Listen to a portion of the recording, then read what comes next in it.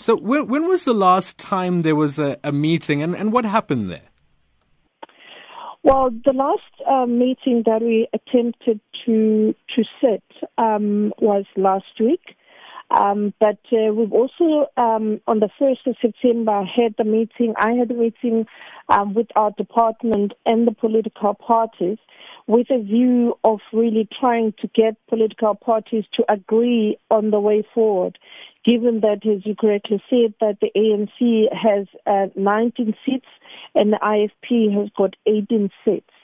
And our recommendations was that we need to have some movement in terms of political parties discussing and doing what is in the best interest of the community, that is agreeing even to some sharing model so that, the work can continue there of providing work for the communities. How are these meetings going, MEC? Because the IFP's been claiming that the acting municipal manager, SW Zondo, actually ran away from them when they tried to have a meeting, find out why meetings are being cancelled and being postponed.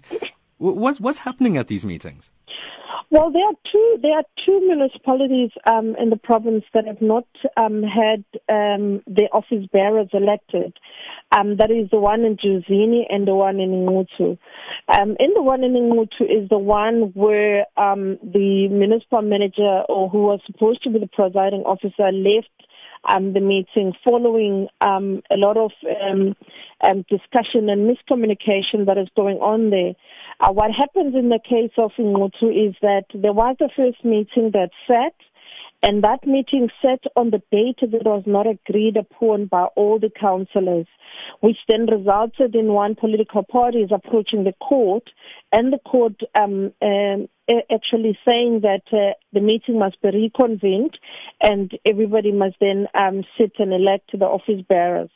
And the last meeting that convened last Tuesday, the meeting convened, and during the process of elections, there was a dispute around a certain councillor who was removed by a political party, and that councillor having a court order reinstating him to be the member of the council. And the dispute on that resulted in the meeting collapsing and the other parties asking for a caucus, and they never came back. That is what's in Ngutu. In Jozini, we have, as you correctly said, they have tried 4 times to sit. And we are today meeting with the political parties, again with the view of impressing upon them that there has to be a way forward. Obviously, we do understand that unless the political parties, get together and talk about this, we are still going to have a problem in the next 5 years, because the number of issues that need collaboration by political parties, be they IDP, be they budget processes, be they any other things that would need councillors to vote, you will still not be able to break the deadlock, because there'll still be 50-50 straight up.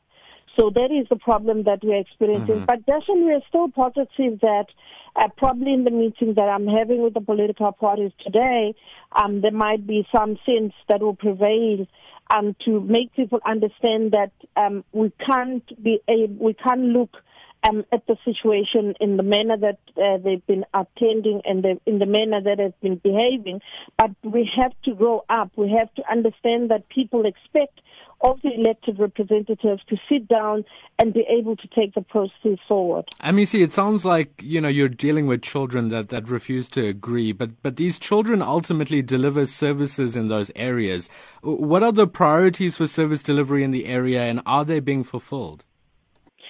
Well, we are continuing as the department to ensure that the service delivery programs are not being derailed.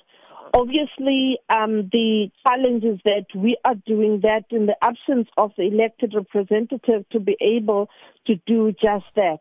And we are saying that we are not going to give up on persuading political parties, but we are also on the other side doing what is in the best interest of the community, that one of ensuring that the service delivery does not get derailed with this impasse that we're facing.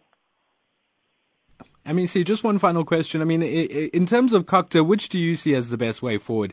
A coin toss, which will settle this immediately, within a second, or actually going for a rerun, which is only going to delay the process and mean that service delivery is going to have to be pushed down the line? Yes, Darshan, unfortunately, there's nothing called the rerun in the local government processes. Well, the by-election then. The by-elections, yes. The by-election will be a last resort, but the tossing of the coin, we are saying that we have to toss the coin. As we're talking to the political parties today, that will be one of our proposals that we're putting forward. But also another one is that political parties must get together and try and share maybe responsibilities in terms of the municipality, because we can toss the coin, Darshan, that is not a problem. But we cannot. We have to toss the coin on electing all office bearers, which is going to be something I don't know how we're going to achieve.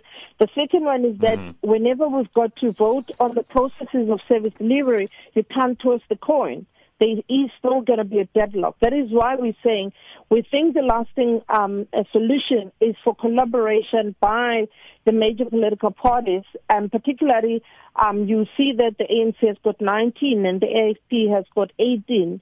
So there is a possibility of collaboration that can happen there.